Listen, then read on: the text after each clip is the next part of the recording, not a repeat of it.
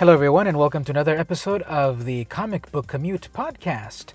This is the podcast you listen to on your commute during my commute. I'm vmcampos. So let's get on the road.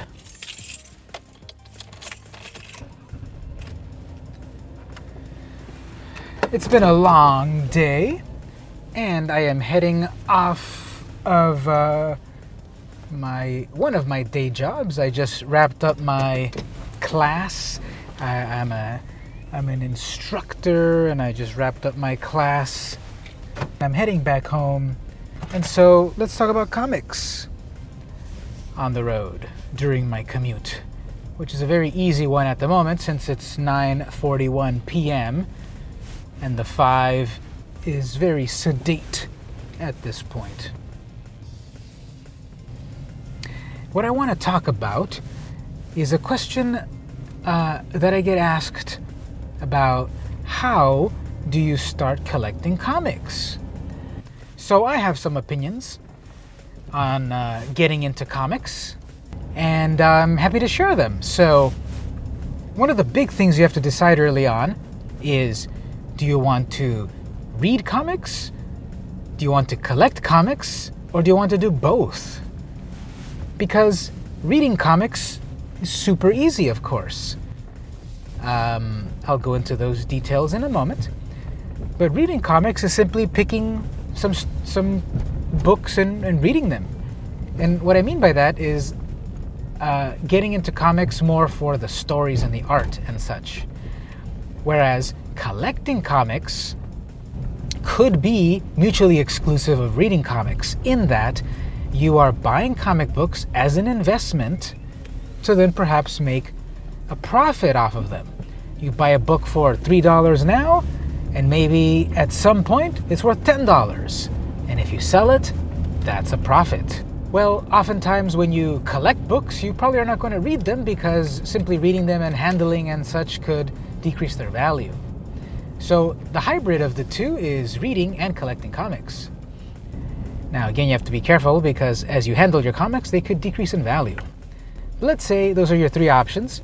Are you going to be a comic reader, a comic collector, or somewhere in the middle, a comic reader collector, I suppose? Let's say you're going to be a comic reader. So now you have to decide, what kind of stories do you want to read? Because comics are the modern form of literature. They are stories. They could be fiction, non-fiction, fantastical, realistic. There could be many genres of comics, just like there are genres of novels, of other works, of other forms of the written word. And so you have to decide on a genre. Let's just pick out a few random ones. We've got, of course, the superhero genre, also known as the capes and cowls genre. This has got many classic titles to choose from: Superman, Batman, Spider-Man, Iron Man, Wonder Woman, Harley Quinn, Catwoman. Lots and lots and lots of titles related to superheroes, which of course are villains or heroes. But that genre of comic is often epic storylines with dire circumstances. And even within the superhero genre, you have a variety of subgenres, because you could have, again, these classic characters like Spider-Man. You could have modern characters like Faith. You could have funny superhero books like The Unbeatable Squirrel Girl. You could have serious ones like Batman. You can have genre-bending superhero books like Plutona. But this style of genre can be very fantastical and a great escape. Another genre of book, you could say, funny animals, which are another variation are furry comics.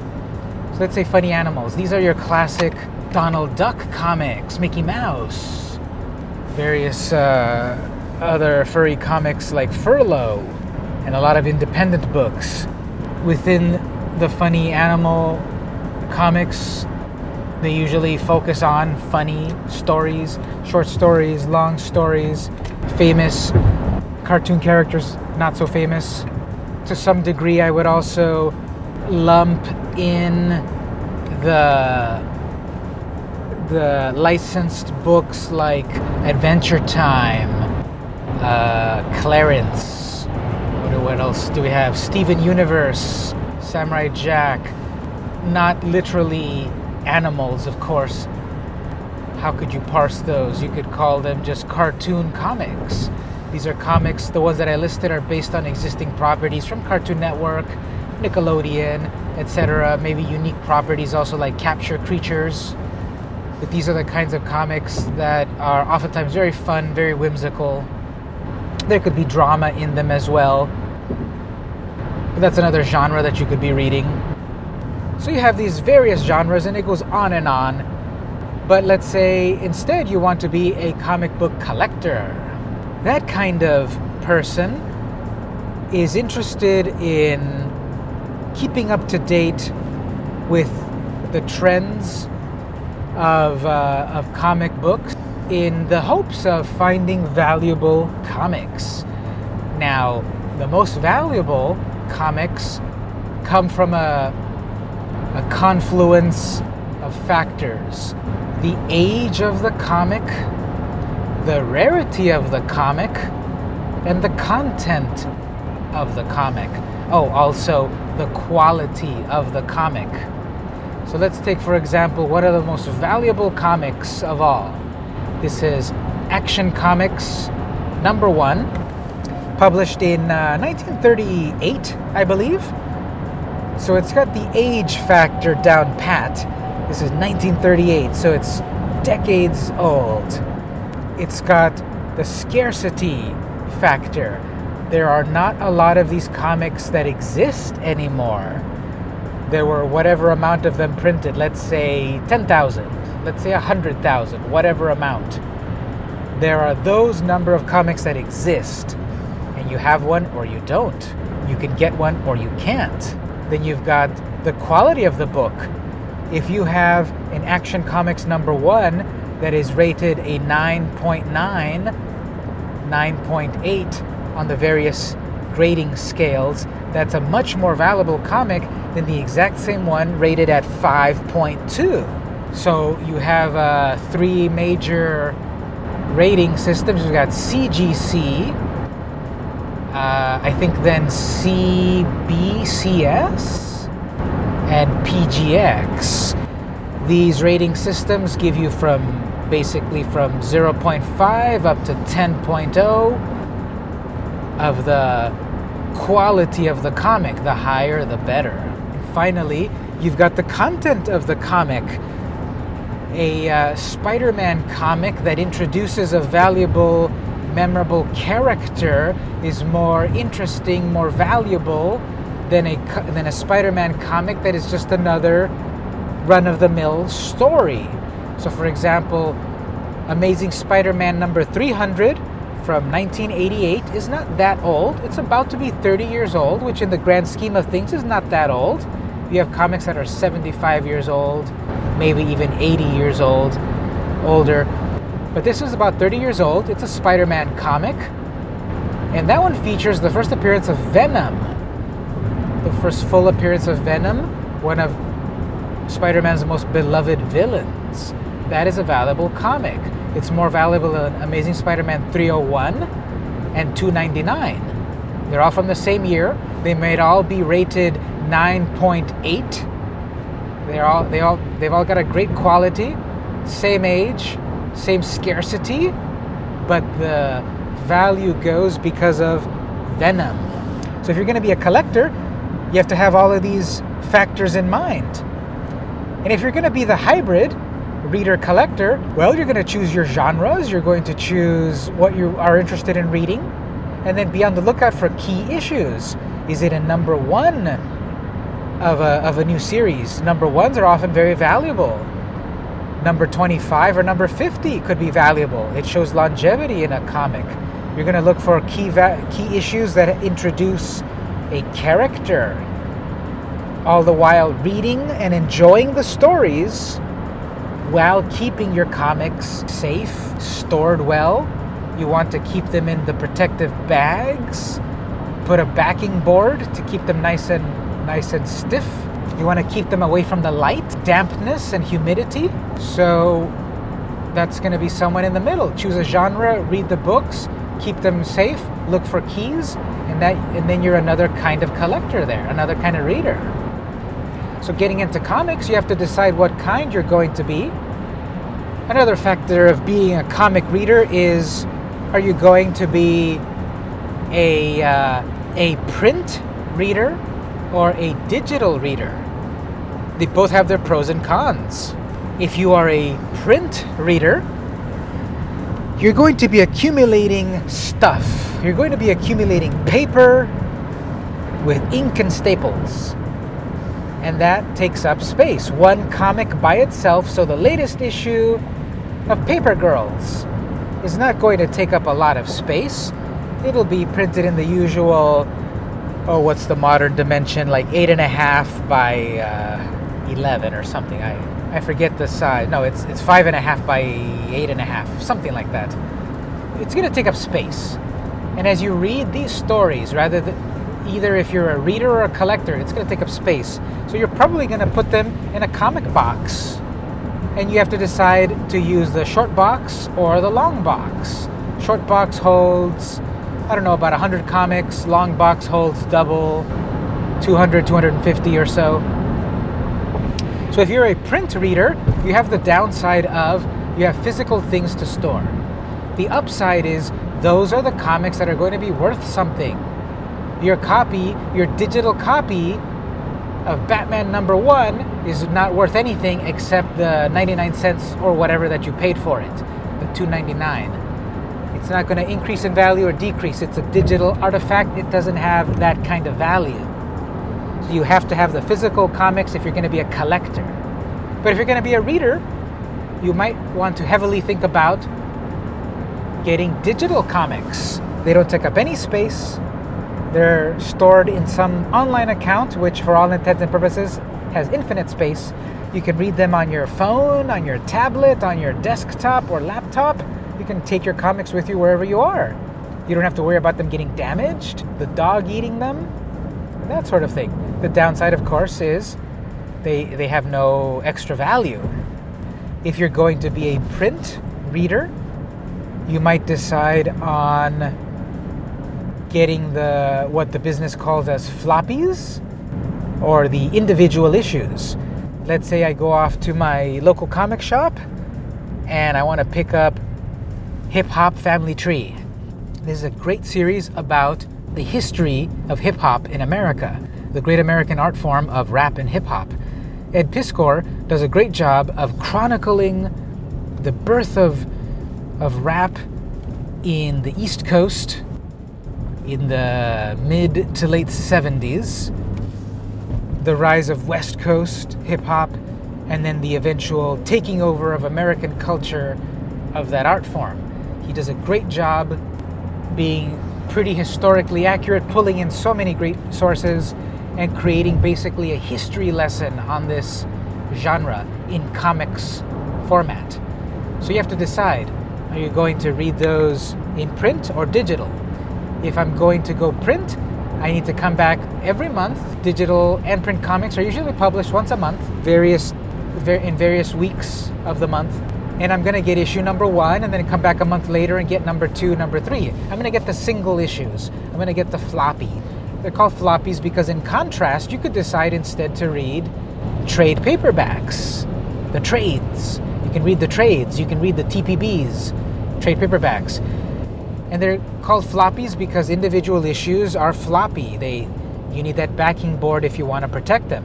Whereas trades usually collect 4 to 6 issues of a story, and therefore you can read the whole thing in one sitting. They're rigid. They're more expensive up front, but actually not as expensive perhaps as the floppies. You might get a floppy for $2.99, $3.99, $4.99 or so, and you build up 5 or 6 of them. Let's say 4 times 6, that's $24. You spend 6 months waiting to buy each of the floppies. It costs you about $24. You instead get the trade, and it's got all 6 issues, and that might be $14.99, $16.99. Still cheaper than the individual issues. They take up less space. They're a self-contained story, which you can enjoy all at once, because another downside of the floppies is you have to wait month to month for the new issue. Sometimes comics are published bi-weekly, so one every other week. You'll get 2 comics per month, but still you're waiting. You still have to wait for the trade in that it accumulates. You have to wait for it to accumulate all of those 4 to 6 issues before they publish. But the modern comic market seems to be skewing more toward trades. The comic shops that I visit, they do a lot of business with trades. You want to collect all of those stories. Now, I do have to give a caveat also from my contacts in the comic industry. It's sort of like a chicken or the egg. Do you want to buy the floppies and wait, or do you want to buy the trades, but you still have to wait? And a lot of times, if there are not enough stories to accumulate to put into a trade, there's no trade ever. The series might get canceled and you never get to the trade paperback. So I personally like to read and collect the individual issues, because I myself am more of the hybrid comic fan. I like to read the stories, but I also like to collect the books. And I've got a good collection of comics that are not worth that much and comics that are worth a good amount, because I read them, I store them, and I hold on to them, and they're worth something. That aforementioned Amazing Spider-Man number 300, I have a copy of that. I have a copy of Marvel Secret Wars number 8. This is the 1984 Secret Wars, not the 2015 one. So the 32-year-old copy of Secret Wars, not the 1-year-old one. That one's worth a good amount. I have it. I found it at a thrift store. I have it in good condition. I take care of it. It's valuable. $30, $40 or more. $50, it depends. But the point is, if you're collecting floppies, that's how you also then accumulate value to things. The trades usually are not as valuable. Usually they're just face value. Unless, of course, they fall into the other quadrants. Scarcity, age, quality, and content. So if you pick up one of the first graphic novels, A Contract with God, Will Eisner's seminal graphic novel, one of the first graphic novels, which is an early form of a trade paperback, that's valuable because it collected a long story, but it's also older. It's from, I believe, about 1978, 77. And as you're deciding how you're going to start collecting comics, another consideration is, are you going to be communal or not? Are you going to read and or collect comics on your own, solitary? Are you going to be friends with people in the real world or the digital world? Are you going to join message boards, read comic websites, and participate? They're both perfectly viable, of course. For a long time, I was a solo comic reader. I didn't really know that many other people that read comics. If you read up on the history of comics, they often have not gotten the best representation. They haven't been held in the best esteem. But comics, good comics, are good for the individual, or they're good in society. There are comics out there that are art, that are literature. Saga is often held up high as a great work in the world of comics. Very valuable to read. Who's the team behind that? Staples, and I'm blanking on the name. But Saga. We've got Mouse by Art Spiegelman. That is an amazing series that really has elevated comics as well. And so what I'm getting at is, nowadays, be communal, be social with your comic collecting. Turn other people onto comics. Tell them, oh, have you read the latest Afterlife with Archie? It's great. It's about the zombie apocalypse in the world of Archie comics. Yes, that is a real comic, of course. Look it up. It's great. Or go back and watch my other podcast about it. Tell people about, you've got to read Batman, the Killing Joke. It's this amazing work that interprets Batman and the Joker's relationship in a very dark way. Or share with people, you watch a regular show? Well, read the comic. You like Rick and Morty? The season is over? Well, they're publishing a monthly Rick and Morty. 2 or 3 new stories every month about Rick and Morty. Check these out. So basically spread the word of comics. Be communal about it. Don't just be solitary. Well, if you don't want to interact with real people, you can of course interact with virtual people. Get on discussion boards. Get on message. Get into the messages of comics. There's so many places where you can comment. You can comment on the Marvel and DC websites. But why not go off onto these other websites that are all about comics? You can go over to sketched.com. That's sketchd.com. Sketched.com. Keep up to date with comics, comment and chat. You can go off to my website about comics. It's vmcampos.com/blog. I talk all about comics there, so comment there.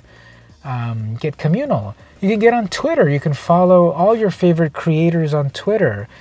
Interact with them. I recently had a nice interaction with Kate Leth, who is the writer on Marvel's Patsy Walker, aka Hellcat.